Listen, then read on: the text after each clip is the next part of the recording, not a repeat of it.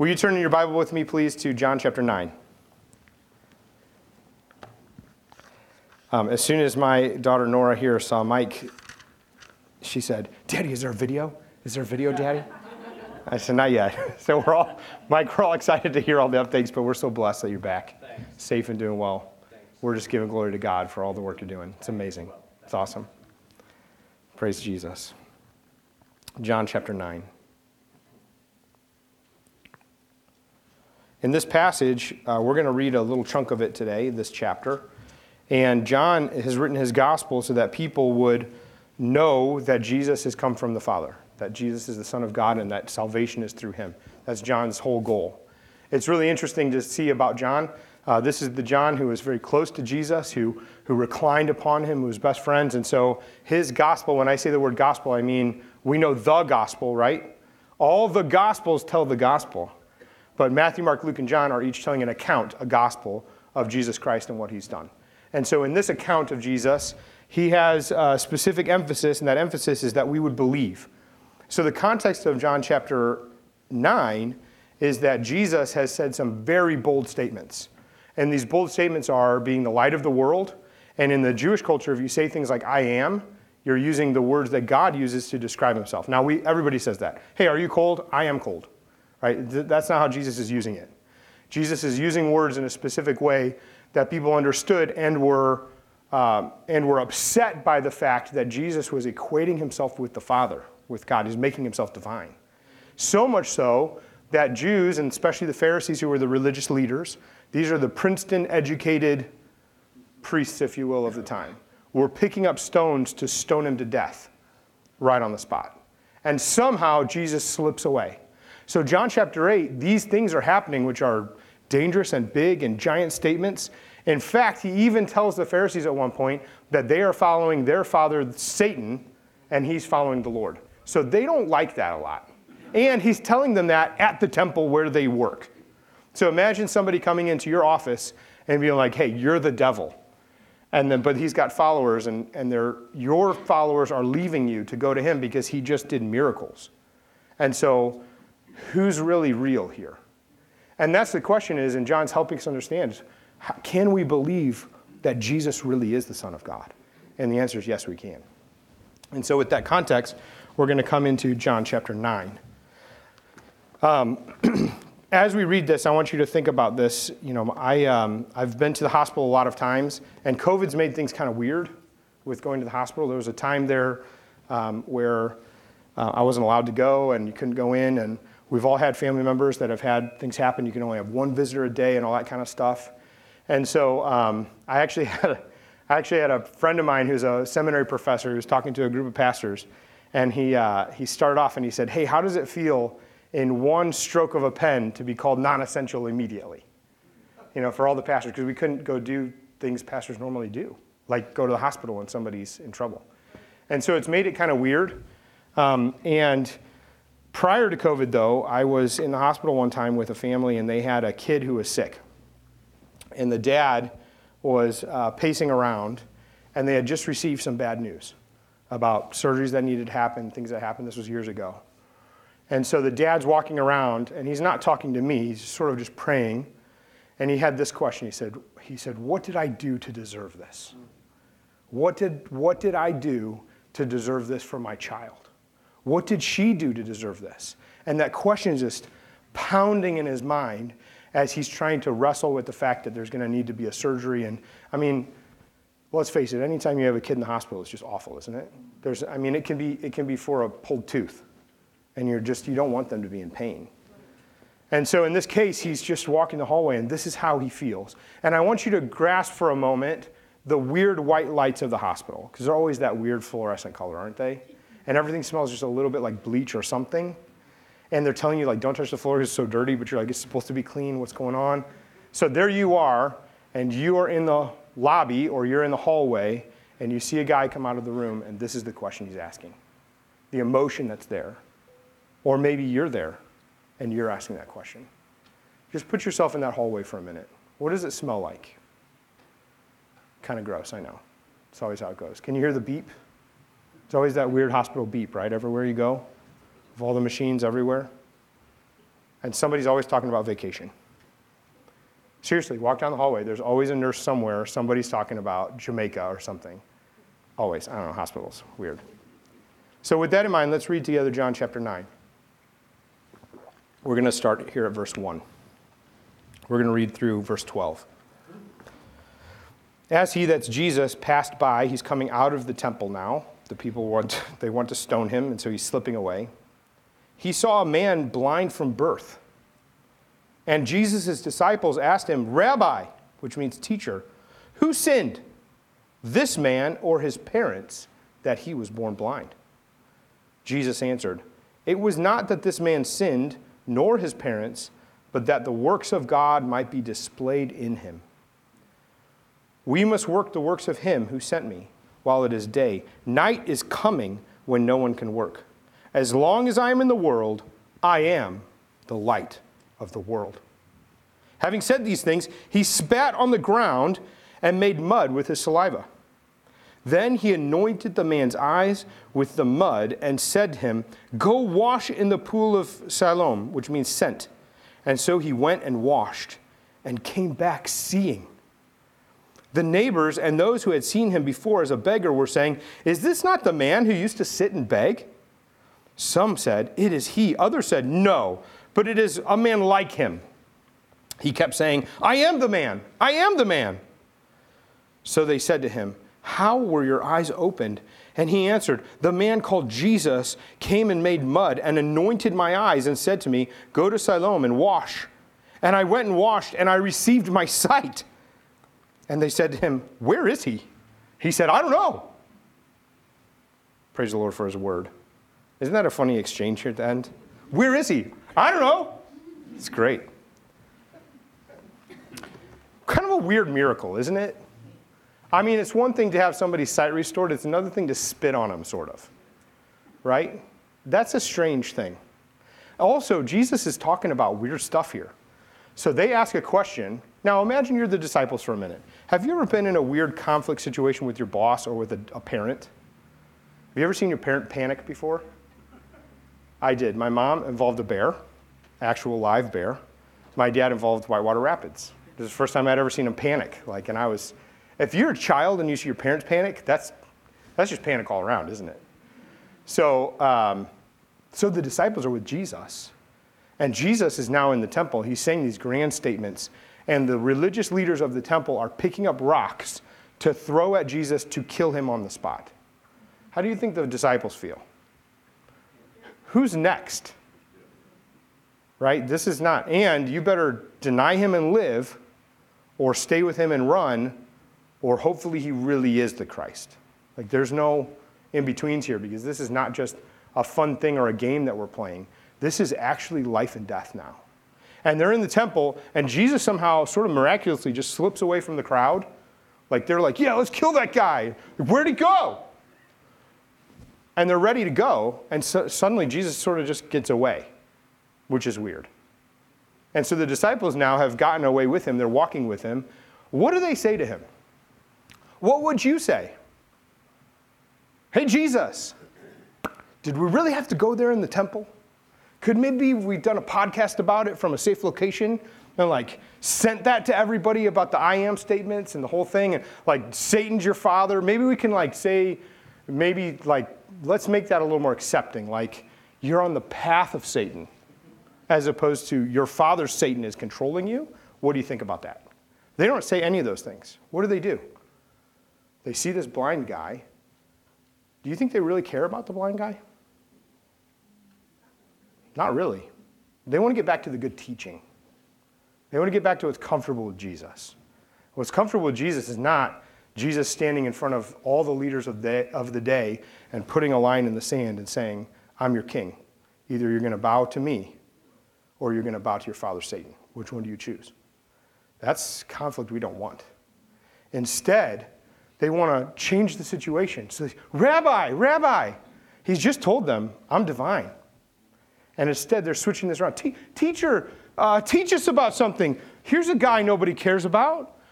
Did he sin or did his parents sin? Here's an awesome, let's have a debate. We'll start a fire, we'll cook some fish, It's always better when there's food. Who's got the food? Judas, you're stealing money? Okay, don't worry about it. Okay, everybody else come. We're gonna talk about this. Blind guy, what do you think? We're gonna have a seminar. Seminar! We'll record it. It'll be the best podcast we've had yet. This is what they want. And what does Jesus say? Jesus says the thing about being the light of the world, and as long as I'm in the world, there is light, but darkness is coming. What does that mean? He's foreshadowing he's going to die. Not only that, he says, as long as it's day, we're doing a lot of work. Time is coming when this work's going to cease. And then Jesus does something bizarre. He spits on the ground. Now, imagine for a moment that you're the blind man, and you're sitting there, and you're at the temple. Why did you go to the temple? Maybe good baking, right? These are the religious people. Hopefully they're going to give out 20s instead of just, $1. That'd be nice. Maybe somebody will get him a meal because he can't see. Maybe somebody will help him. Maybe at the end of the day, they'll get him back to where he needs to go instead of just leave him there. That'd be nice. Maybe a prayer from the priest. Maybe a prayer from the priest. Who knows? Maybe God will do something. Or maybe you're desperate. Maybe you've begged everywhere else. This is your life, and you just decided, this is going to be my life. God's never going to help me. And so you just go to the temple, and you're just at your wit's end. And it's not the main gate. Jesus is slipping out. Jesus is escaping the crowd. He's not just walking through the main areas. So this is a guy who's forgotten and in the low areas. And then Jesus spits on the ground. How often do you think a beggar would get spat on? I bet you pretty regular. Don't you think? Especially when you're surrounded by the Princeton elite who don't really care about you and don't really want you by the back door.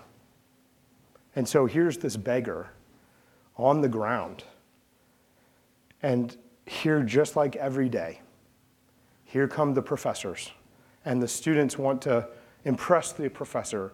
And so instead of showing charity and love to this guy who's on the ground, they're going to use him for a theological debate. Nobody says, hey, I bought the guy a food. Can we have him sit with us? I know you often have prostitutes and people that party and tax collectors. Nobody likes them. The IRS agents of the day, if you're an IRS agent, God bless you. It's okay. But in this time period, these were like the traitors. You have the traitors stay with you. You have the gangsters stay with you. Can the blind guy eat with you? If they had done that, maybe the disciples would be seeing themselves. But really, they're just trying to make a debate out of a guy and his suffering. And Jesus, just like everybody, spits on the ground because surely he sinned. Right? I mean, surely this guy, look at the state he's in. If he really loved God, God would have healed him. If he really walked in righteousness, he wouldn't be like this. It's probably his parents. He was born blind, after all. Maybe he was born in a nefarious way. Maybe there was a scandal. Maybe there was a twin and he ate his twin, so he's a murderer from birth. I don't know. Who knows? But this guy, something went bad. And Jesus spits on the ground. What does Jesus do? He makes mud. So this is all happening, by the way, on Sunday morning. Saturday, actually, but it's the Sabbath. And so church is in session. He's in the back door of the temple, back door of the church, finds the beggar, spits on the ground. Did you know it was against the law to make clay on the Sabbath, according to the Princeton elite? Because you'd be working. And so he's working to save this guy, which just makes them all the more angry. Spits on the ground, makes this clay mud stuff out of spit, which is super gross, really. And it's not COVID friendly. And then he takes that, and what does he do? He rubs it in the guy's eyes, and immediately he sees. No. Rubs it in the guy's eyes. And what does he say to do? Go wash in the pool called Sent. How do you get there if you're blind? Okay, thanks for that.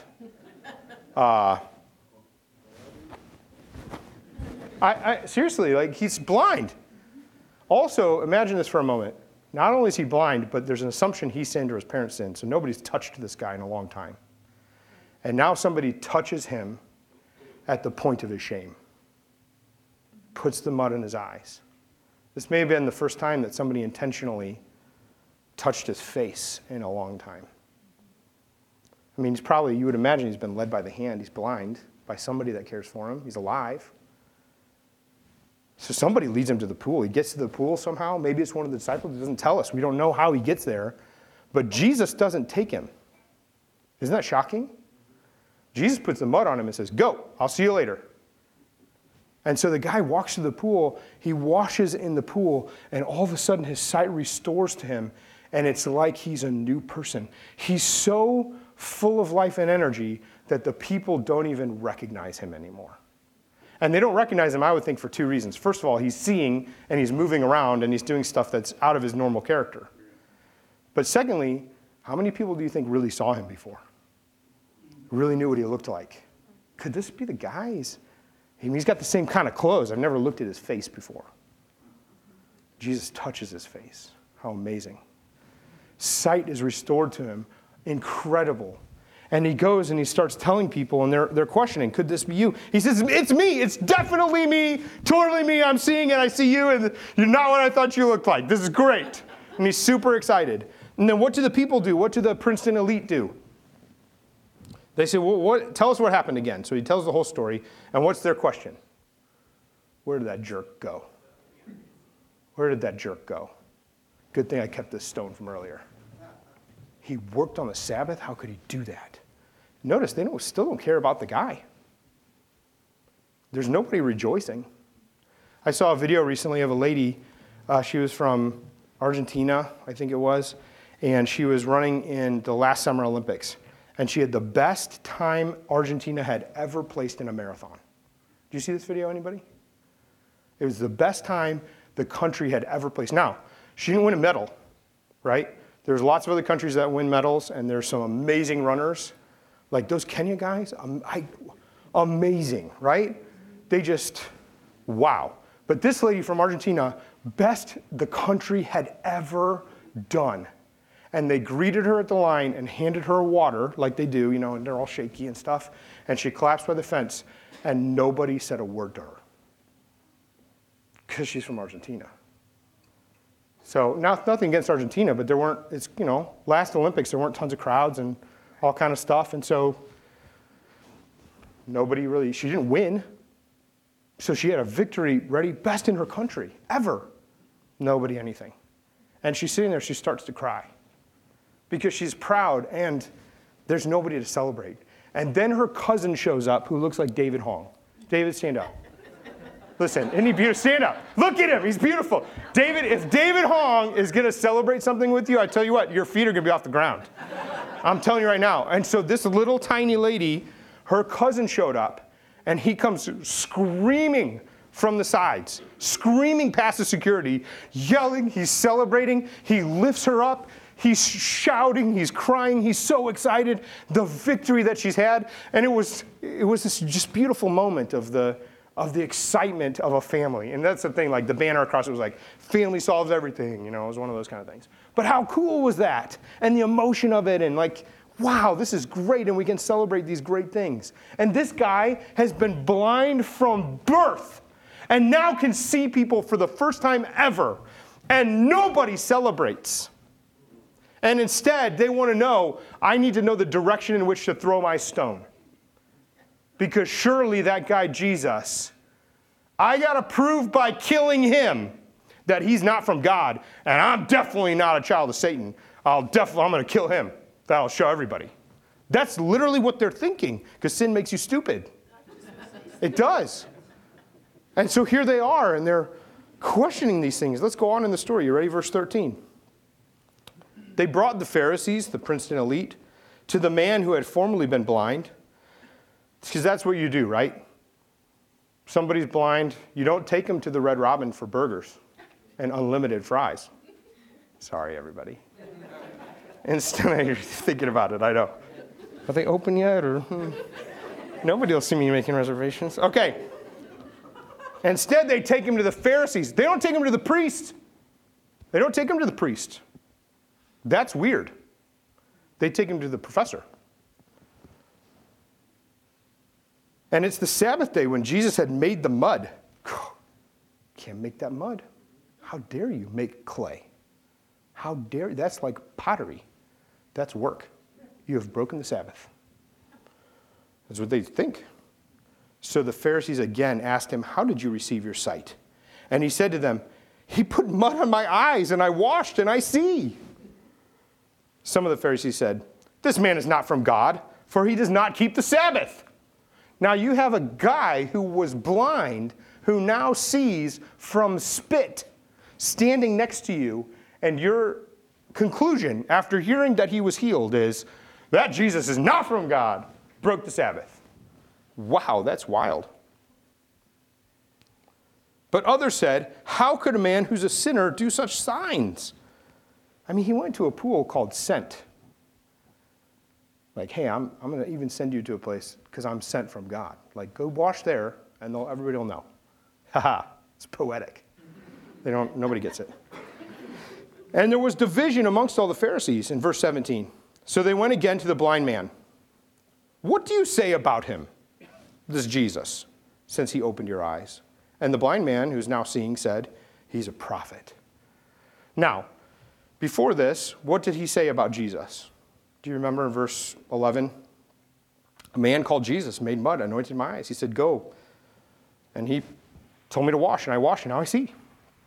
And now they're saying, what do you say about this Jesus? What does he say? He's a prophet. He's definitely from God, for sure. The Jews did not believe that he had been blind and received his sight until they called the parents of the man who received his sight, and they asked them, is this your son who was born blind? How then does he now see? His parents answered, we know that this is our son and that he was born blind. But how he now sees, we do not know, nor do we know who opened his eyes. Ask him. He's a grown up. He's of age. He'll speak for himself. His parents said these things because they feared the Jews. For the Jews had already agreed that if anyone should confess Jesus to be the Christ, he was to be put out of the synagogue. Therefore, his parents said, he's of age. Ask him. What a scene. What a scene. They can't even verify that this is a guy who had a real miracle happen unless they call his parents to make sure. Do you remember what the original question was? Who sinned? Was it this guy or was it his parents? Because somebody definitely sinned. And now they need those same parents to verify. I guess it wasn't your sin, it must have been his because you weren't around. So come on in here. Tell us who did this. They're not even in the story.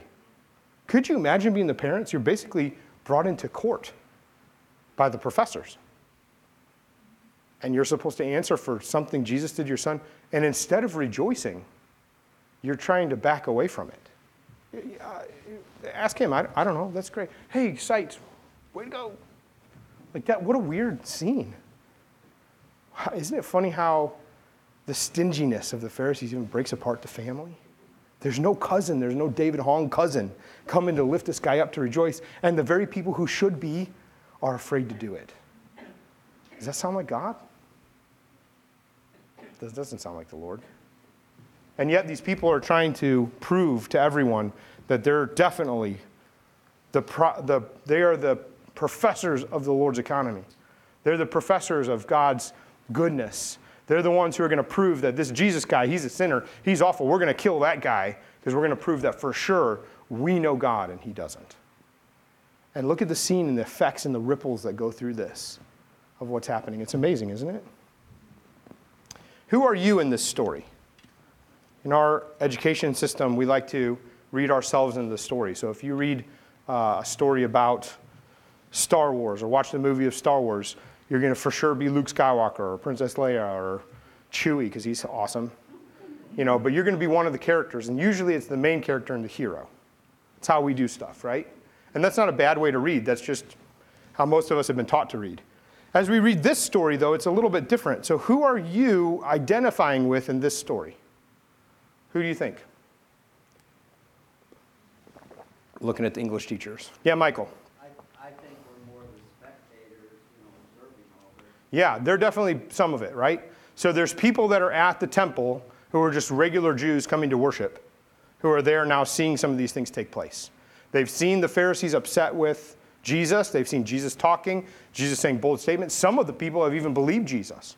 And they've seen some of the miracles he's done, kind of unsure, just spectating, right? Who's another option? Yeah. Because I have disabilities, I would identify with the Okay, so the blind man person, the person with the disabilities, definitely an option. You could be that in the story, right? Okay. We all need to be healed. True. Who else? Who else is there? Yeah. Who? The parents are in the story. That's right. The witnesses called in. That's a great option. Yeah. Did anybody identify with the parents? Not as much. They're kind of a side character, aren't they? But if you have a kid who's experiencing these things and you read this story, you're going to identify with the parents, aren't you? That's a great, Malachi, you're smart. Yeah, Liam. The disciples. Yeah, great. And they're walking with Jesus. They're not normal spectators. They already kind of believe in him, but they're not sure what's going on. Remember, this is before the cross and resurrection. So they're still figuring things out. Yeah, disciples. Who else? Pharisees, right? I would have made a great Pharisee. Okay, Pharisees have a bad reputation, and they should. But at the same time, they were the rule followers. They were the ones, they were highly educated. They were ruling the city. A lot of them went into service because they wanted to help people. Sometimes it didn't work out that way, sort of oppressed people. But a lot of the Pharisees were people who desired God and wanted to be close to him. Have you ever met a Mormon person who really, really, really wants to know God? Sure. And yet, just clouded and doesn't know him. And all over the place in Scripture and can't. This is what they taught me, but I don't know because they don't know God. But they really want to, right? Have you met people that are religiously aligned with a football team? Sure. Right? There are people who are really into it, right? There are Chicago Blackhawk fans in the world. Just totally led astray in every way. But man, they live it. They believe it, right? There you go. They're out there. But yeah, so the Pharisees, they're out there, and you can identify with them. And I'm saying that because if you identify with them, that doesn't mean you're a failure. It means they're also people. Any other options, people that we can identify with?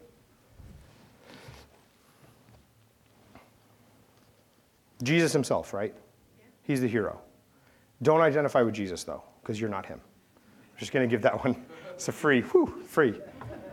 Now, as his servants, we can go and pray for people, and God heals people all the time. And man, that's amazing. And we should do that, shouldn't we? But at the same time, we are clear to know he's the Lord, and we're not him. So the things that he does not mean we just get to walk into everything he does, right? Having said that, we also have his Spirit. He's put his power in us. He's put his authority on us as his people. We're his. And when you do go into situations, you represent him like an ambassador. And if an ambassador says something, that's what that country says. So you are Christ, in other words, to the Mormon person, to the Blackhawk fan. You are Christ because you're speaking as a Christian to them about the Lord. That's all they got. Now, here's the best part, ready? Jesus even said, don't be afraid of what to say. The Holy Spirit will tell you what to say. Don't be afraid. I'm with you always, even until the end of the age. Don't be afraid. I'm going to fill you with my power. The comforter, the counselor, he'll come to you. He's going to fill you with all knowledge and wisdom and power, and you're going to go do it, and it's going to be great. Now, disciple, ends of the earth, go for it. You got it. So that's good news, right? I'm not making that flippantly, but I'm saying there's pressure there in a great way, and there's also not pressure because the Lord is the one who does all those things. But also, we need to be clear as we're reading the story, we get to represent Jesus. We need him. Some people read the story. Thomas Jefferson wrote out all the things he didn't like in the Bible. Just cut them out. You can see his Bible still at the Smithsonian. And he just cut out all the stuff he didn't like. So he can make God exactly the way he wanted God to be. This is him. And people do that all the time, don't they? That's why I'm laboring that point a little bit. So here's the disciples. They changed the subject from this conflict in chapter 8 to get back to theology. It's unclear whether they really care about this guy or not, but that's what they do. Jesus, yeah. Could I make a quick 30-second contribution to clarify something here? It's very Let me finish at the end. Come tell me, because we're going to talk about this next week too, okay? Okay, sure. It has to do with the contamination aspect of this. Oh, okay. Yeah, we're going to touch on that next week too. Okay. So Jesus, we're not him. What does this story show us about Jesus? Yeah. He has tons of compassion. Yeah, absolutely. What else does it show us about Jesus? He's God. He can heal with spit. He doesn't I mean, that's... somebody because they're a sinner or they Yeah. had some problems in their life. And he knows things beyond time. Who sinned? This guy or his parents? Oh, neither did. I know that because I'm God. Here's the disciple ready for a debate. Well, let's think about this. They say, so, yeah, no, that you got it wrong. So we can display God's glory. Puh. Okay. And he makes the mud. He does this. Who else is he? If he's God, he's also creator. And he created people out of mud. Originally, Adam and Eve formed out of the dust. And he puts this dust-mud mixture onto this guy's eyes. Tells him to go wash. It's so cool how, if you can see it, he's recreating this guy. And fix those eyes. Ultimate teacher, not just with his words. But Yes. He's the ultimate teacher. He's the ultimate example of God's love and grace. He's the ultimate example of God's judgment. Who sinned? That's a judge question, isn't it? And later on next week, we're going to talk about that because Jesus talks about judgment and what that means. But we see all these things about judgment. You know what the text doesn't tell us this specifically, but don't you think that this blind man was praying all the time? He's at the temple. That's where you pray. Don't you think he's asking God for help? And here's Jesus, who doesn't just overlook him. Everybody overlooks this guy. The disciples they're the best, right? The disciples are great. They don't even really acknowledge him. They just use him as an example. And yet, Jesus knows the desires that he has. Jesus doesn't tell Judas, hey, give him the money. Judas was in charge of the money. So he could have done that, but he didn't. He just heals the guy. He doesn't even ask him, what do you want? He just heals him because he knows. And that's important. Our God knows. He knows our prayers even before we pray them. How good is that? The blind man, he's desperate. He's looking to God for help. He's at the temple. He needs somebody to guide him. He's in trouble. Maybe you identify with that in the story. Maybe you are just an onlooker. You're unsure. Pharisees say one thing, Jesus says another thing. I don't really know. I guess we got to figure it out. You know, what's really interesting here, too, is the onlookers are going to help figure out this story. So here come the Pharisees. The people bring this blind man who's been healed to the Pharisees, don't they? So in the court of popular opinion, we're going to figure out what's really happened here. I'm telling you that because we live in a day right now where the truth of the matter can be plain to see. Jesus Christ heals somebody with spit, saying, hey, everybody, I'm divine. I'm the Lord, and I'm here to save you. He spits on the ground. He heals somebody. It's a sign and a wonder for everybody to go, wow, you are the Christ. But instead, they're going to have a court of popular opinion. And they're going to take this guy aside and say, tell us again what happened. And they got a stone in their hand. Okay, parents, what do you say? What does everybody else say? And everybody's afraid because they know.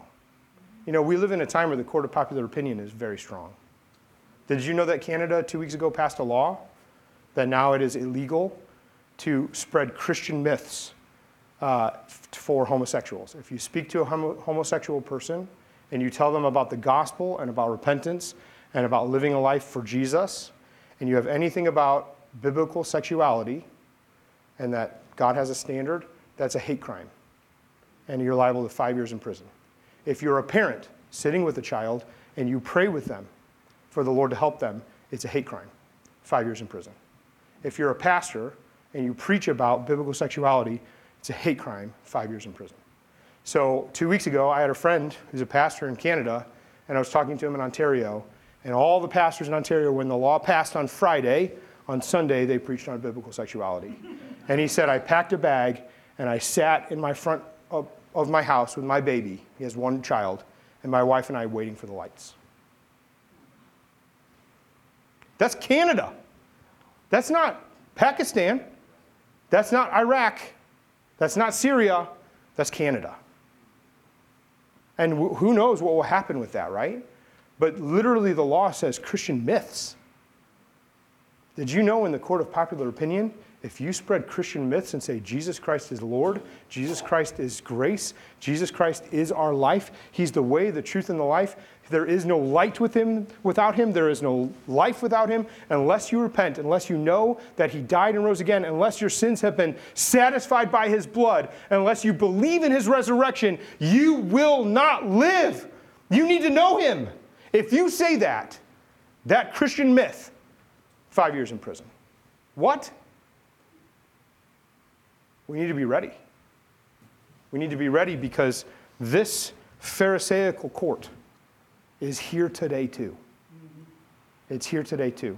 And maybe right now in St. Louis, Missouri, we're not being dragged off to a prison, thank God.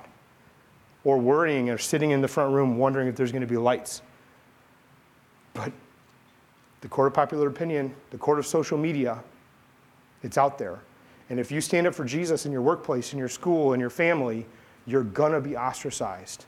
You're going to be outcast. You're going to be pushed out because, like the blind man, nobody wants to know it. But the heart of the matter is Jesus Christ, he is God. He's the Lord. He died for us. He rose again. With his spit, he can heal. With his blood, how much more?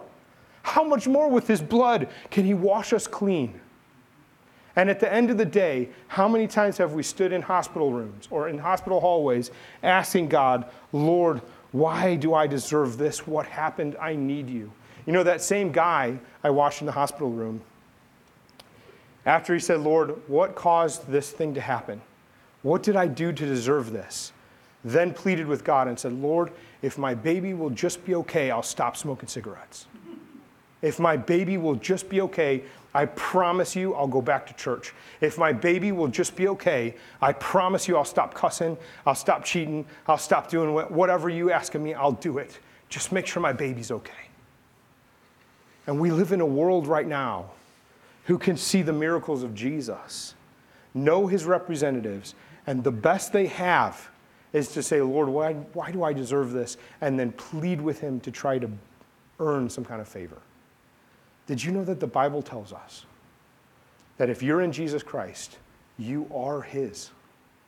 That we don't have to try to earn his favor by stopping or starting things, which there are bad things you should stop. Stop sinning, for sure. But at the same time, as we come to God, we don't come to him trying to work a deal with him. Right. We come to him instead like the blind man, just sitting there. He already knows our heart. And Jesus just spits on the ground and suddenly there's stuff in our eyes and nobody's even touched us at the point of our shame. And suddenly we feel the sensation of seeing clearly again. If you are here and you're identifying with the blind man and need healing, I'm telling you, you have a Savior. His name is Jesus. His spit can heal you. His blood washes us clean. Cling to Jesus and say, Lord, I need you. My whole life, everything I am, I need you. Lord, I trust you more than I trust me. If you're a parent and your kid's in trouble and you know that there's nothing else you can do, come to Jesus. He's powerful. He's the one who can do everything, and he is our life. And as we come to him, we don't bargain with him to say, Lord, if you just do this, then I'll for sure stop thinking all those swear words.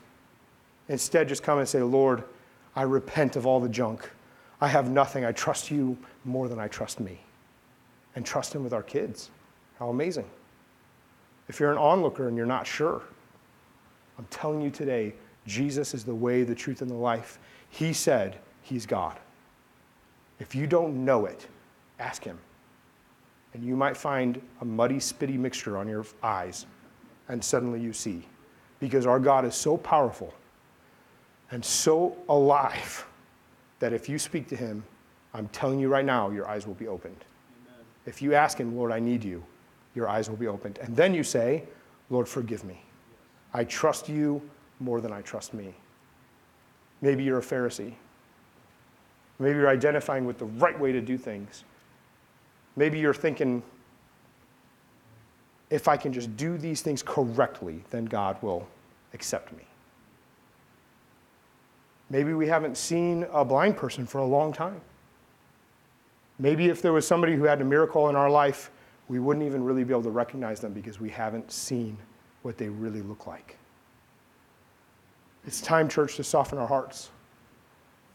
With the social media judgments, all those things looming, Jesus just kept on. Our call is to follow Jesus, to trust him more than we trust ourselves. And there are people in all of our lives who are blind, who are maybe at the edge of the temple, who are maybe to their last moment. Do you know what their face really looks like? If God brought them into our lives, have we engaged them? Have we told them the gospel? Have we shown them Jesus? Have we represented him to them? Today is the day of salvation, isn't it? Let's be bold to trust Jesus more than we trust ourselves and tell our neighbors, despite whatever punishments may come, about the way, the truth, and the life, because he's good. Amen? Yes. Amen. I'm going to pray for you now. The Lord's with us. We're just going to take a moment of prayer together. I'm going to start us. Let's just one or two responses to the Lord. Next week, we're going to continue this story. There's more awesome things that will unfold. Why am I telling us this? I'm telling us this because at the end of the day, we trust Jesus more than we trust ourselves. And wherever we are in the story, he is our life. Amen? Let's pray together. Father, thank you. Thank you for your word. Thank you for your grace. Thank you, Lord, that you touch us in every area of our lives. Lord, even at the point of our shame. Lord, you heal us. You restore us. By your gospel, Lord, by your death and resurrection, we know you are our God. You are our life. You are our source. And so, Father, I pray that you would open our hearts today, that we would hear from you, that we would know you and see you, that our whole lives would reflect you, that, Lord, our trust would not be in our own strength or our own legs and our own ways of trying to manipulate you by making deals, but instead, Lord, we just trust you wholly. And Father, with all our faults and failures and sin and brokenness in our own life, Lord, thank you that you heal us. So, Lord, we remember your gospel today, that you, oh God, you're our life, you're our source, you're our everything, and you make us yours. Thank you, Lord, for your word. Embolden us to be yours in every way. Thank you, Lord. Anyone else want to pray? Father, thank you that you brought each and every one of us here today, specifically for a reason. Father, thank you for the message. Thank you, Lord, that each one of us is somewhere within that story. Father, whether we can identify with the blind man currently in our past, if we can identify with the Pharisees or the disciples, whatever it is, Lord, however many situations we can identify with and understand and relate to, Lord, thank you that you, through us, you in us, can make us like you, Yes. Lord. Thank you, Jesus. that that's your desire, that you don't want us to be the blind man or the Pharisees. That's right. Even the disciples, Lord, but you want us to reflect you. Yes, God. Thank you, Jesus. And that's possible only through you, Lord. That's good. Thank you, Lord. Amen. Thank you, God, Thank you, Lord. that through your word Thank you, Lord. and through the teachings that Stephen and others give us, Lord, you reveal yourself. Yes, you do. And with that, you make it even closer to us, Lord, that we can be like you, but only through you, not through anything we do specifically, Lord, or earn. Thank you, God. Thank you, Jesus. Thank you, Lord. Thank you, Lord. Thank you, Lord. Thank you. Lord, just moments before you healed this blind man, you declared, if the Son sets you free, Yes. you will be free indeed. Amen. And Lord, you brought that into a reality for this man. You freed him from his blindness. And you brought him to a point where he could see the author and the perfecter of his faith. Lord, we want to say thank you Thank you, Lord. that you have set us free. Thank you, God. That, Lord, we were blind to sin. We were deaf Thank to you, sin. Lord. Yes. We were selfish and self-centered people, proud and arrogant. But you set us free. Yes. You opened our eyes that we might see the beauty and the wonder of Jesus. You unstopped our ears that we might hear the promises of the covenant. Thank you, Lord. And you've given us, Lord, your Spirit, Yes. that we might have a stony, hard heart changed into a heart of flesh. Yes. Yes. That we might have the disposition Thank of you, our Lord. lives, Lord, that was centered on self, changed. And now we run to you, Lord, that you put within our hearts the highway of heaven. And so, Lord, we run to your Thank you, glorious Lord. kingdom. Thank you, Jesus. Lord, thank you that we can all say that you've caused us to see. Because you, Lord, stooped down Thank you, Lord. and you brought the healing that we needed. Yes, we give God. you thanks. We give you thanks, We God. say glory to God. We give you thanks, God. Thank you, Jesus. Praise you, Jesus. Lord, we love you. Thank you, Jesus. Hallelujah. Lord, I thank you that you Thank you, Jesus. see deeper into each of our situations. You look at us and you already know our need. You even see and know the roots of issues and things that we may not even know or recognize. The smoke screens that we like to throw out there, Lord, you see through those as well. Yet at the same time, you also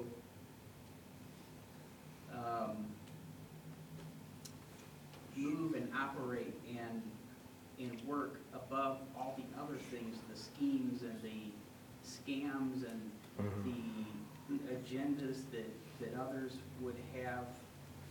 And you move in confidence and you proceed forward with your kingdom. You move on.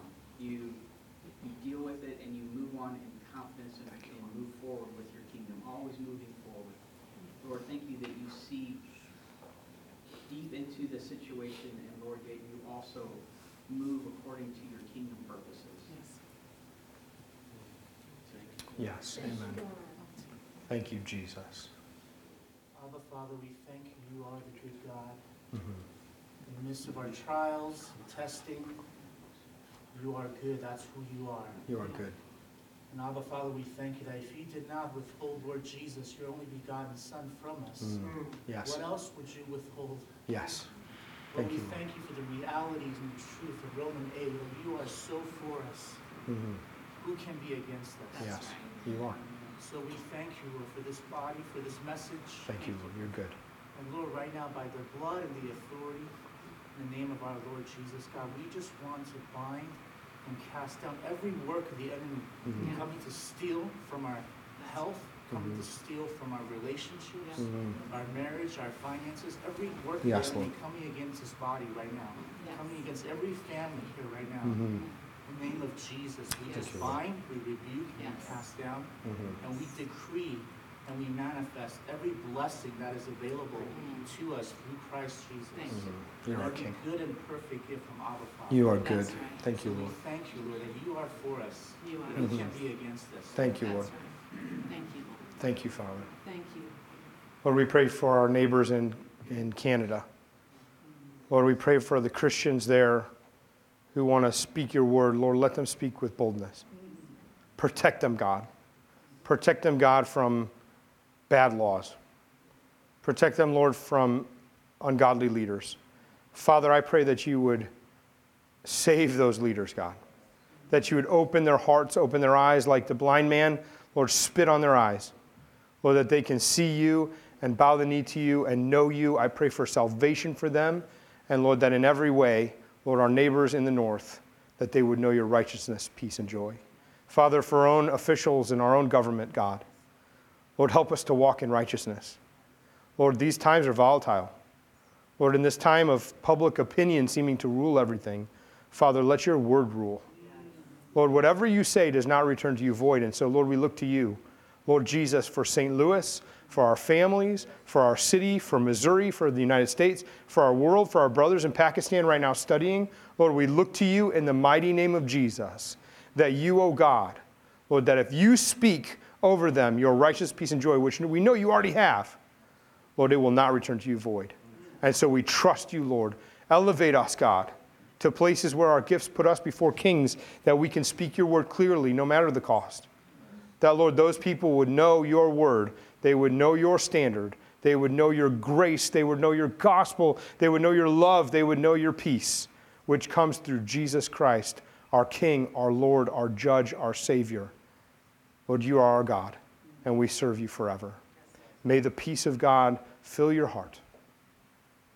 May the grace of the Father, may the perfect rule of the Son, and may the power of the Holy Spirit fill you. Amen. God bless you.